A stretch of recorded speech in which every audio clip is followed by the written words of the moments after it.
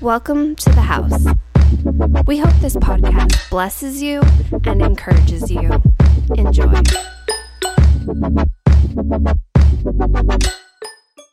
Woo! Thank you, guys. Let us pray. Father God, we just thank you so much for this house. Thank you for bringing us together tonight. Lord, just speak through me. Help me with my nerves. In Jesus' name we pray. All right, y'all. Well, as no surprise, I am very nervous tonight. So I guess I'll just get started and hope that I can get through this. So tonight I brought a word to you about self-image. I named it, I am who he says I am. So I want to give you just a little bit of a brief overview of kind of the evolution of my self-image before I got saved. I've always struggled with my self-image, mainly because I'm very good at becoming what people want me to be, opposed to just what I feel comfortable being. When I was very little, I was actually like a mute and very, very shy. I know that's shocking, but my brother is here. He can contest. My family was very loud and crazy, and I just didn't think that I needed to add anything. So I was very, very, very quiet growing up until I was about 8 or 9. I just found like the goofy, silly Heather. And I definitely let that kind of take me through my adolescence. I figured being a late bloomer, if I could be the funny one, then I didn't have to do things with boys. I could just be the funny one and people liked me around to make them laugh. Some of the things that I really identified with when I was younger is my kind heart, my sense of humor, my sense of being a caretaker, and my cheerfulness. My dad taught me a lesson when I was younger, and that was that regardless of your heart, people are always going to judge your appearance. And so you might as well play the game a little bit and dress the part or look presentable. But once you get your foot in the door, you always want to follow it with knowledge and with heart. So in high school, I learned pretty early, freshman year, being in theater, that what I was doing was not making me popular or cool or getting me more friends. And so I really studied Teen Vogue and met like Cosmo Girl, and I figured out what I was supposed to be. So I kind of had a persona throughout high school. I pushed aside the kind, goofy Heather so that I could be cool and mature. And then that kind of continued into my senior year of high school. My parents were in a turmoil relationship, so like most kids at that age, I was angry. I was in a toxic relationship, and I was just constantly partying, doing drugs, sneaking out, and just basically going down a really, really, really bad path. 2 months after I graduated high school, my best friend was tragically killed in a car accident. His name was Pete, and I felt like I had hid who I was from everyone except for him. So when he died, it was like this huge part of me died with him, and that was really hard. I didn't have a lot of support from my family because they just didn't really know what to do. So I just kind of continued on my path of toxicity, depression, living really fast, drinking, partying, and just kind of distracting myself from the pain that was going on inside. When I was 23, I met my now husband in a nightclub called Eden in the Garden. How ironic. I felt like I fell in love with Daniel's pain. I had this mask on. Daniel had this mask on, and I felt like when I met him, it was like my equal. I was like, oh my gosh, you're hurting just as much as I am, but you don't wear it, and you have this persona about you that I liked. So Daniel was someone that I finally let to kind of get to know myself. We had a very, very quick relationship, fell in love. He moved to Orange County. We started a company in nightlife. That was kind of like, he was in nightlife, I was in nightlife. It was what people wanted. So making a company down here in Orange County, it fit. We created yet another persona of just this young couple that was out and making things happen. We were entrepreneurs and in magazines, and we took pictures with the celebrities at clubs and all that kind of stuff. So I kind of want to pause right there. That is as far as my self-image got before I was saved. Wasn't great, obviously. A lot of it was me creating a character that I felt like I needed to play to be successful or just to be accepted. So I want to go over a little bit about kind of what self-image is so that we can identify it. I have a couple definitions here. Number one is the idea one has of one's abilities, appearance, and personality. Number two is our character is created through self-image based off the sum of the thought we believe about ourselves. And number three, our self-image sets the standards in which we believe we deserve in our lives. So we create a narrative about ourselves, and that is based off of, the love that we receive, the job we receive. Everything is based off of what we believe we deserve, based off of an accumulation of our past experiences. We create that narrative. There's 4 types of self-image. There's probably more, but number 1 is the way a person perceives himself or herself. Number 2 is the way a person interprets others' interpretations. So that can mean what you think of me or what I think you think of me. So again, I can create my own narrative of what I think you think of me. Number 3, the way a person would like to be, his ideal self. I can say that that's probably the one that I've lived most of my life with. I am just a big, dorky, kind of clumsy girl, but I can play a role of this and that. And so I've played number 3 really well. And then number 4 is who God says you are. I wrote here, self-image is based on our perception of reality that is built over a lifetime and continues to change as we do. And this is something that we have an influence over. It's not something that we don't have control over. We actually have quite a bit of influence that we can give to it. I want to focus right now on the impact or the influence that society or social media can have on our self-image. Obviously, in 2020, there's a majority of people that base their self-worth off of followers, likes, comments, and shares. And that can be incredibly temporary, and it doesn't actually fuel our happiness at all. There's influencers that are out there doing studies on what their audience wants to see. So if I post 4 pictures, a bikini photo, a photo with my family, a photo with my pet, and a photo of me eating, and everyone wants the bikini photo, the influencer is going to keep posting that and subsequently might feel like she's only worth her body at that point, but it's what the people want and it's going to give her that satisfaction inside. Society and social media also tells us what certain things are supposed to look like. For instance, motherhood, relationships, sexuality, men and women's appearance, and even how we practice religion. So there's a huge influence, and obviously we know the scrutiny that social media can play on us. So I put some things here for us to just be conscious of. Stop comparing. Stop comparing yourself to others. This is probably the biggest form of self-sabotage and self-hatred. If we're comparing our lives or our walk or anything to someone else, we're never going to understand what we truly need, our body, minds, and souls for ourselves, if we're constantly comparing it to someone else. Another one I put is question the degree in which self-esteem or self-image is based off of our appearance. If we base our happiness on how we look, it is likely to lead to failure and frustration and may prevent us from finding true happiness. I did this because I changed my entire look so that people would like me all throughout high school. And I realized that I didn't have these deep, meaningful friendships. I had people that wanted the cute, fun girl to go to the party. And so I wasn't surrounded by people that were really cultivating me. I was just basically there for my looks. And that can be really dangerous. No matter what plastic surgery I get, no matter what color I dye my hair, no matter what anything, it's not going to make me more effective, more caring. It's not going to make me more deliberate or intentional. It's not going to help the things that are truly going to make me happy.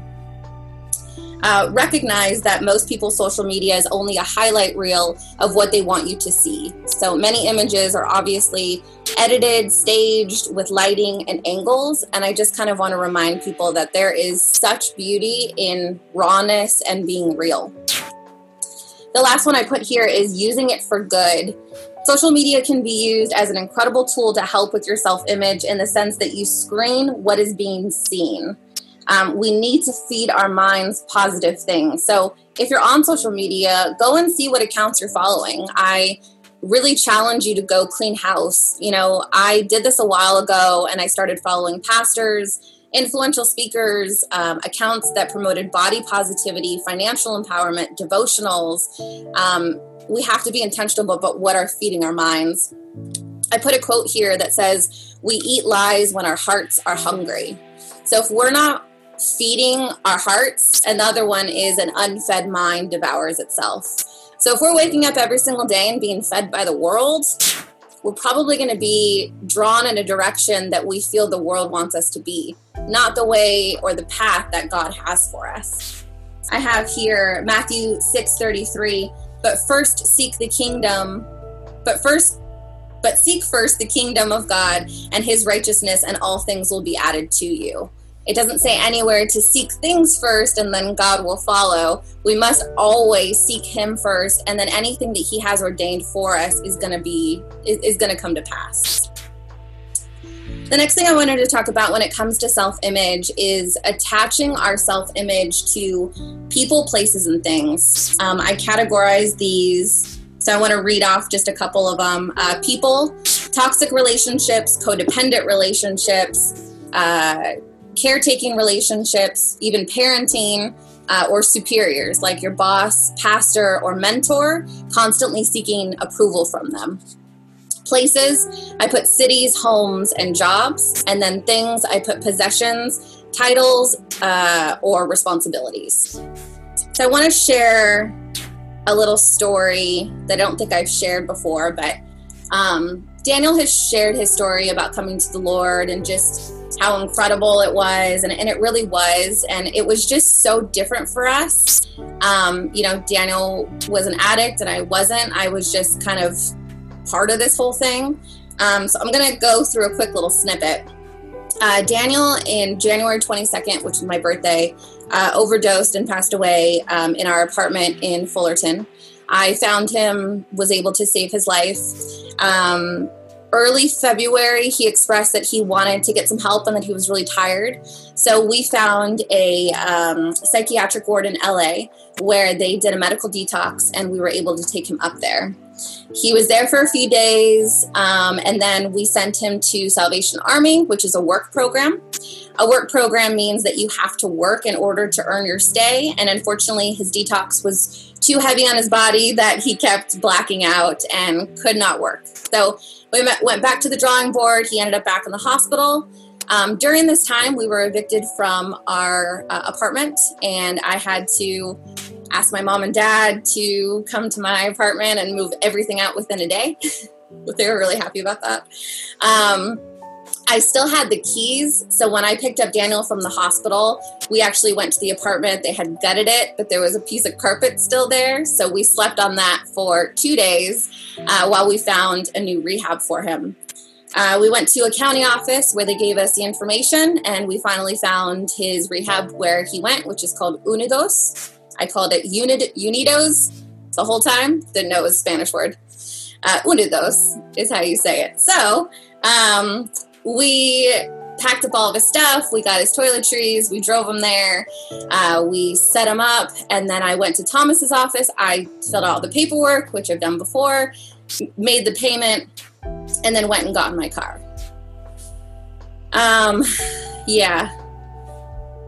This is probably the hardest part of my life was, I think everyone thinks saving Daniel's life was the most traumatic thing in my life, but really it was the second I dropped him off. I had not told anyone that I had saved Daniel's life.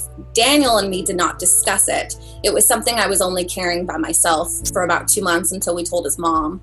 I remember looking at myself in the mirror and being like, holy cow, I don't know who you are.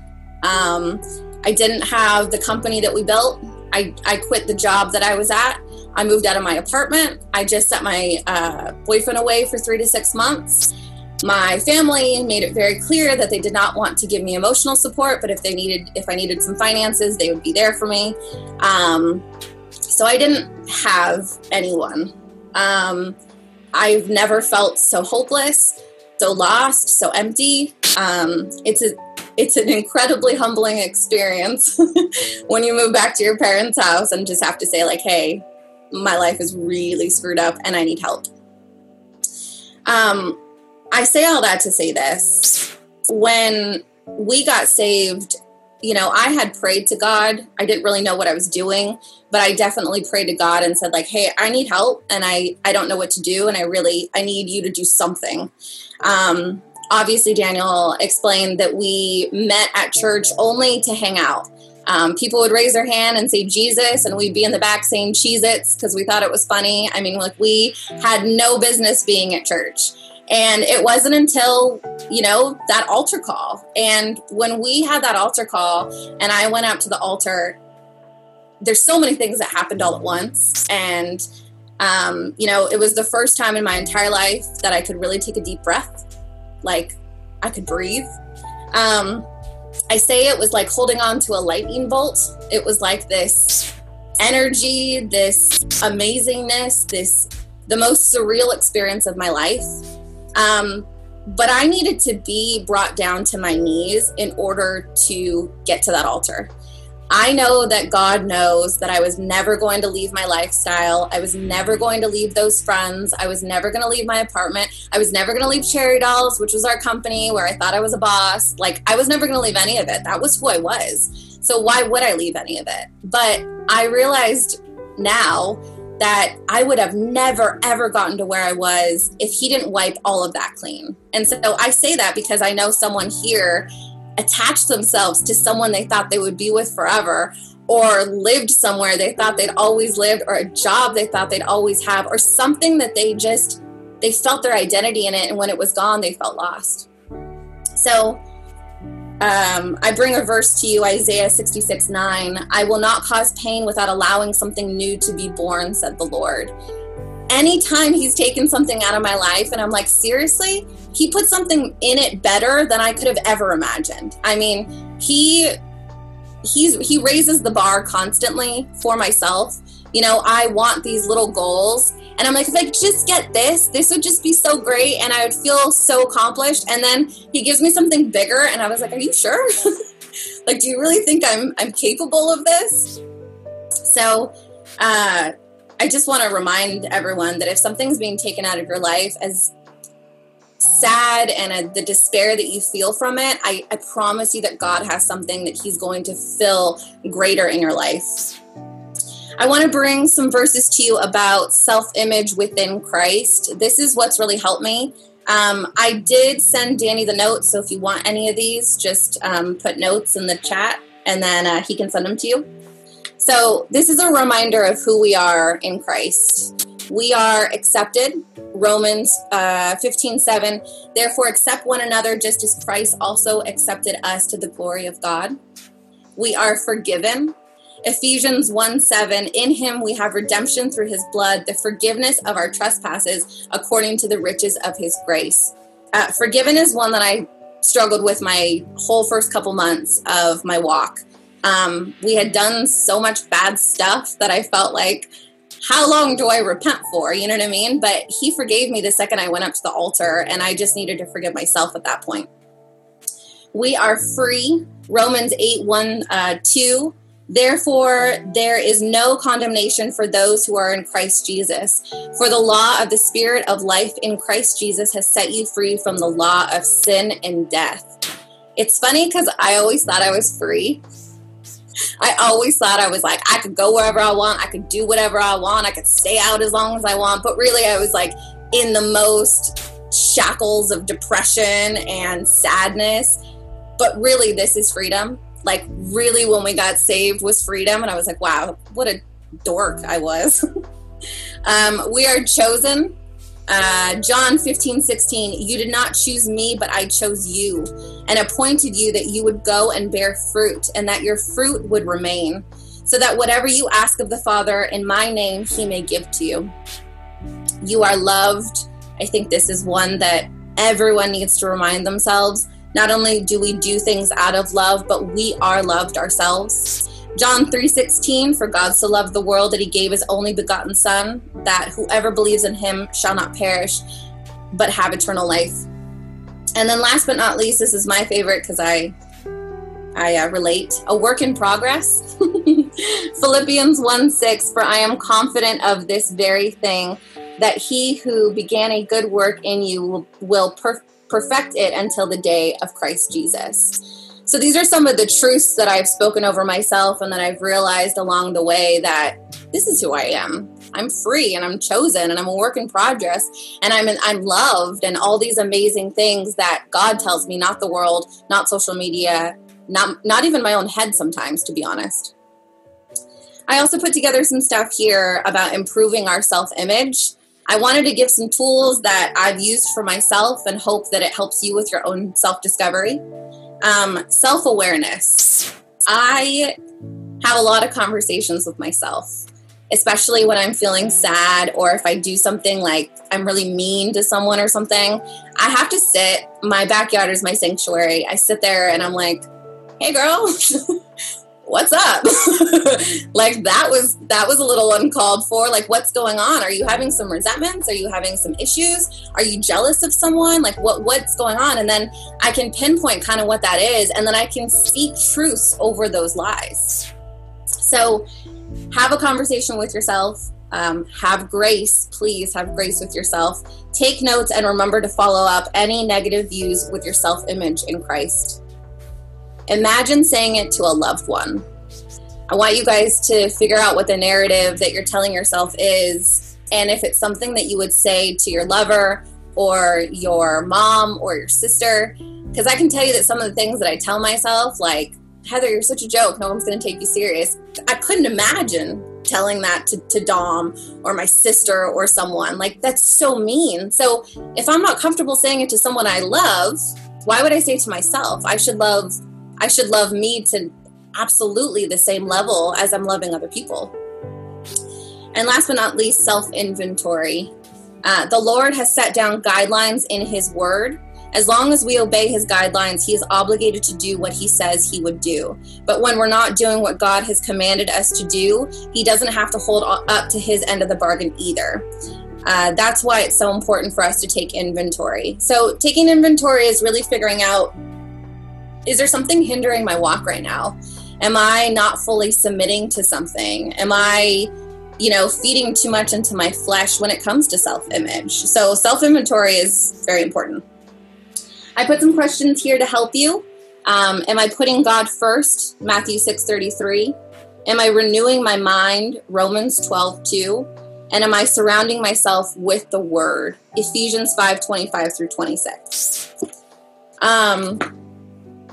I love the song that they sang tonight, and it kind of dawned on me that being a child of God, I want to be the person, I want to be the Heather that I was before the world happened to me, before life happened to me, before people happened to me. And I feel like since I've been on this walk with Christ and I've really found my identity in him, I can feel the Heather that I always was, and I'm not afraid to be her anymore. Yes, I still will be presentable, but behind all this is just a big goofball. And, I'm working on making the narrative for myself more positive. So I want to open up the floor to you guys. I hope that something tonight triggered something in your journey of self-discovery, or something I said inspired you. But I just want to open up the floor if anyone wants to, if anyone's struggling with their self-image, or if anyone feels like they found their purpose in Christ and they want to share their journey. This was mine and this was hard, but I would love to hear from you guys. So if anyone wants to share.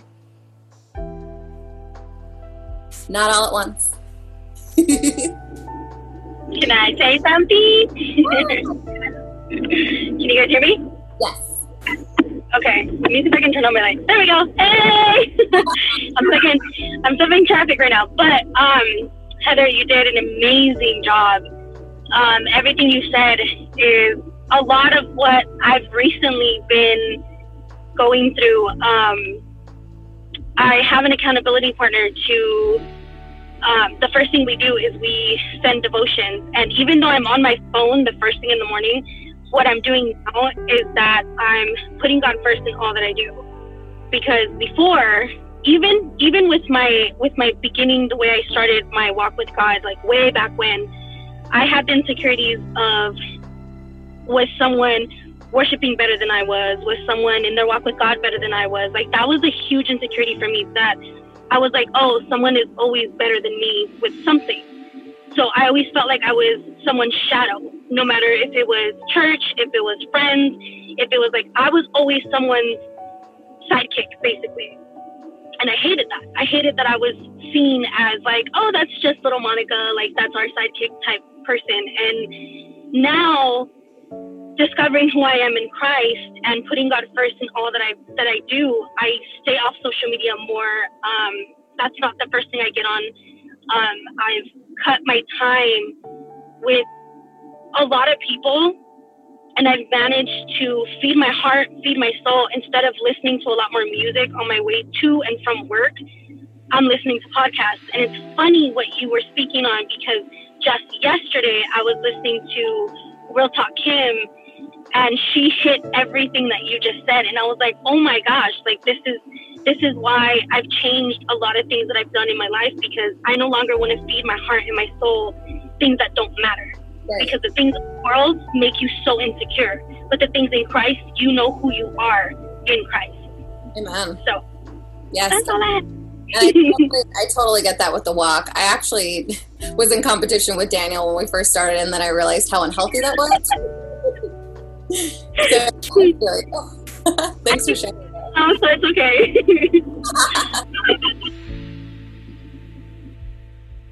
Anyone else? I'd love to add something. Hello. You did do a great job. I think, too, on the flip side, one, obviously we do need to check our own hearts. How are we looking at ourselves? But on the flip side of that, how are we as brothers and sisters in Christ making other people feel? So just like you said, people, like early on, people affected your self-image. Right. We can do that to people. So I think we also have to be mindful of where other people are in their walk. Maybe they don't even believe in God. And then our approach just does something to their own self-image. So it really all comes down to love. Yeah. If we love everybody, we lead with love, respond with love, you really can't go wrong. You can't make someone feel bad about themselves, but we also have to be mindful of others while even our own self-image too. Absolutely. And I think, like Monica said, having an accountability partner or someone that you can be a soundboard to, I see Dom shaking her head. I can't even tell you how many times. I mean, I'm very comfortable with her calling me out because it comes from love, and I'm okay with her being like, what the heck was that? And I'm like, I don't know. What was that? How do I get better? And it's okay to hear that from people that you love and people that you trust. But like you said, as long as it's in love. Always. So great. Yeah, very good job, Heather. I completely relate to what you have said and what Monica said and even what Madison said. And for me, like, I grew up in church, and I knew from a young age that I was called to sing. I knew from a young age I was called to worship. But this may be a shocker for some of you. I do struggle with not like my self-esteem, but like my fear that I'm not good enough. I don't know if that's considered my self-esteem, because I always feel like I know what I'm good at, and I know that I'm better at certain things than other people. But like, I always have felt like my worship was not good enough. Not that my singing wasn't good enough, but my worship wasn't good enough. Like, who am I You know, why? I had that conversation with myself tonight. Like, what validates me to want to be able to worship? Like, and I have been so blessed to be around so many amazing worship singers, and like Nikki and Jen and my husband and so many other people that I'm like, I have no business singing next to these people. But I knew, like, I had this moment with God at a, like, probably 2 years ago. I was like, I'm not, like, God, are you sure this is what I'm supposed to be doing? Because I just had so much doubt in myself, and I'm like, God, how could you have called me to do this? And I don't even believe in myself. I don't believe that what I have is what people need to hear. And so having to like look at myself or have that conversation with God and just him validate that I am who he says I am. Like, it doesn't matter what anyone else thinks of me. It doesn't even matter what I think of myself, but he called me for a certain reason. And so it's a continuous conversation that you have to have with yourself. Like, you are better than what you think you are. You are chosen for specific reasons. You are appointed for certain reasons. You are anointed for certain reasons. And so it's just, I completely related with what you had to say. So that's it. I love that. I was reading something today about how when we are obedient to God and we step into our calling, it doesn't have to be big. It just needs to be a small step. Yeah. And it needs to be like, okay, yes, I know that I feel like I should do this. Even though I'm doubting myself, I'm going to take that little step. I mean, how many text messages have I sent you guys today of, I can't do this? You know what I mean? Like, and we doubt ourselves, but you still step into it. Yeah. And even like, and I'm just speaking as far as like ministry, like wanting to get involved and stuff like that. Like for me, I took years off. Like I stepped away for a season, and my aunt, like I have quite a few pastors and pastors' wives in my family. And so my family would always tell me, like, God's going to take your gift away. You're not going to use it for the glory of God. You're going to lose it. And I feel like that's so true though, because like, if you're not doing what God has called you to do and you're not believing and trusting in what he's given you, then you're going to lose it. Amen. And when you're called to do something by God, because he sees things in such a different way, our minds can't grasp it. Absolutely. So that's why it's so hard. But in my opinion, someone's willingness in their heart is the qualification. Yeah.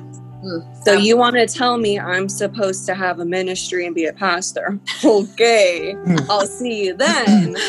But I'm willing. If that's what God wants from me, I'm willing. That qualified me. Me saying okay makes me qualified. Amen. I don't know why he's still picking me or what that looks like. He might regret it, but stay tuned. You know, I want to share something real quick. First of all, babe, you killed it. Praise God. Thanks. Way to let him use you. Proud of you. And then, thanks, Daniel. I related with a lot of what everybody just said and what you said about self-image as far as what I think of myself. Because when we came to the Lord and we came to Christ, and you guys know my story, and then you just heard Heather's part, I didn't think I was good enough to do anything in life. Like, I mean, come on, man. Like, this dude that just got off heroin and meth and just was selling drugs on the street and doing all these things, and then his own family doesn't want him. Like, it was, I didn't think I was good enough for anything. And I struggled with that for the first, like quite a bit of time of my walk.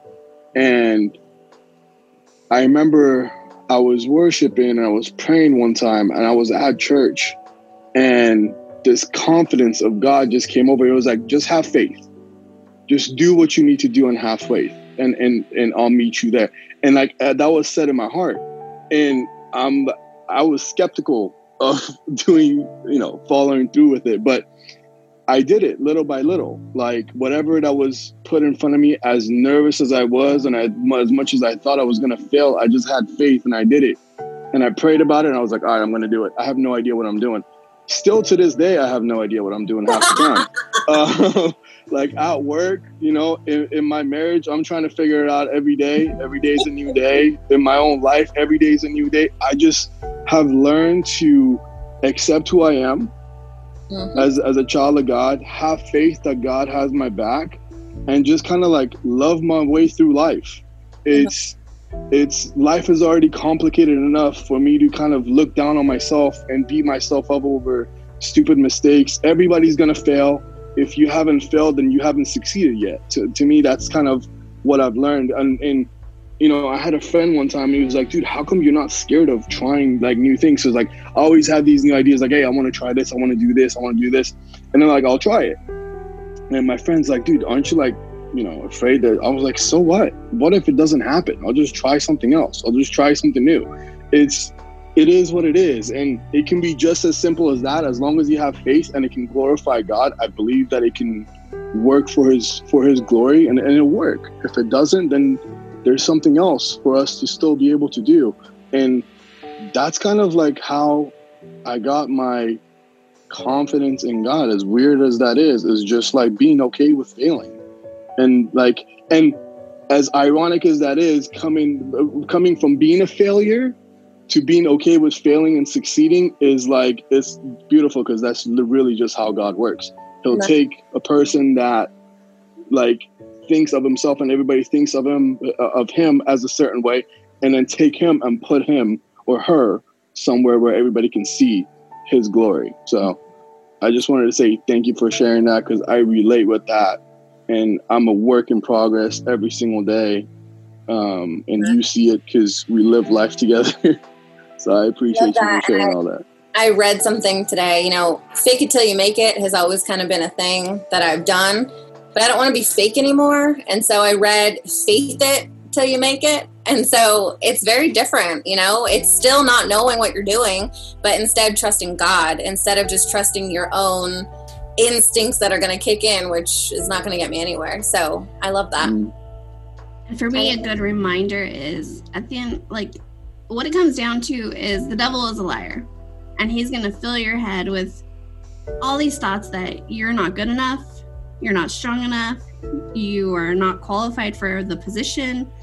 And it's just having faith and trusting in God that you are who he says you are. It doesn't matter what anyone else says. Exactly. Anyone else want to say anything? Yeah, I'd like to chime in here. I'm not sure how the sound level is, Danny. You sound great. Okay. So I've been through many years, to a lot of women's conferences, with some really big hitters like Joyce Myers, Christine Kane, and I'd like to know where I send my $100 ticket to for what Heather just served up here. To the house. On the stage. You could absolutely stand on the stage with any of those women. I'll text you our account address, our personal account.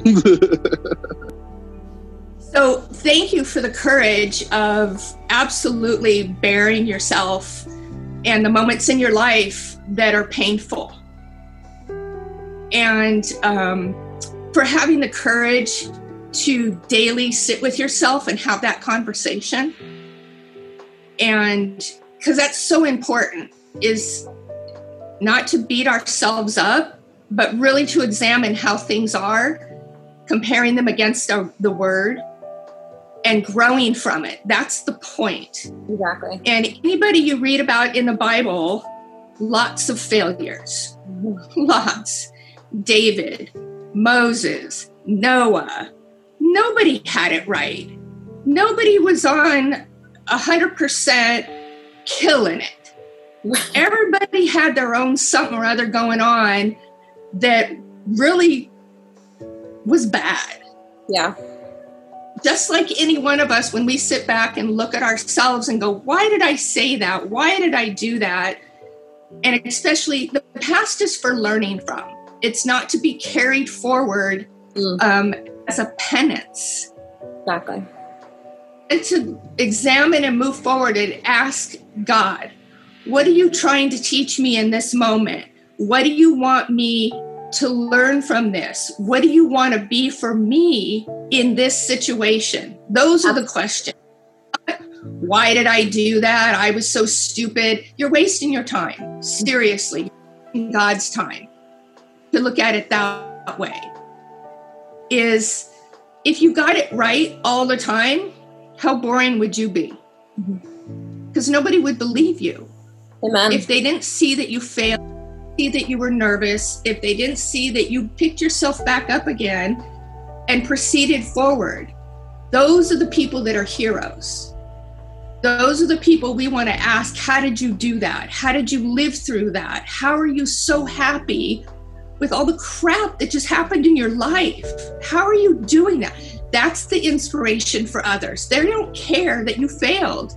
Yeah. They care up. So kudos to you for getting back up, having a great attitude about it, still being goofy. Goofy is A1 in the book. And thank you, Heather. Thank you, Lisa. Whew. Heather, can I piggyback off on Lisa real quick? What she said right now, I don't remember who I was talking to specifically, but I remember when I started with the second church that we all joined, and I remember the many mistakes I made and the many moments I went to church and wasn't doing what I was supposed to be doing. But at the end of the day, like, even through those mistakes and even as hard as I judged myself, God didn't judge me. God still loved me. I still got up the next day and said, you know what, like, God loves me, but I have a lot to learn and I have a lot to build on with fixing my mistakes and fixing who I am. Yeah. So when she said that, like, that really brought me back to when a lot of stupid decisions I made, even the second time around. But now being at the house and taking a step back on who I am and what I'm doing, there's a whole lot that I've changed, and it feels so much better. Mind you, the walk isn't perfect, and there's a lot of things that you get thrown on even with your walk with God, but you get to deal with those things even easier or a little bit better than without God. Right. Absolutely. And I just kind of want to finish by piggybacking off of Lisa. You know, I have found, thankfully, such beauty in every tragedy and every trauma that I've been through. I have found why it happened, but only because I asked God. And I stopped saying, why me? And I started asking, like, what is this trying to teach me? And what am I supposed to learn from this to strengthen myself to move forward? So there's a lot of good that comes from the bad, but we have to shift our focus and our perspective, and we have to ask God to really show us, you know, what lesson is this? Because it's not always a punishment. So thank you, guys.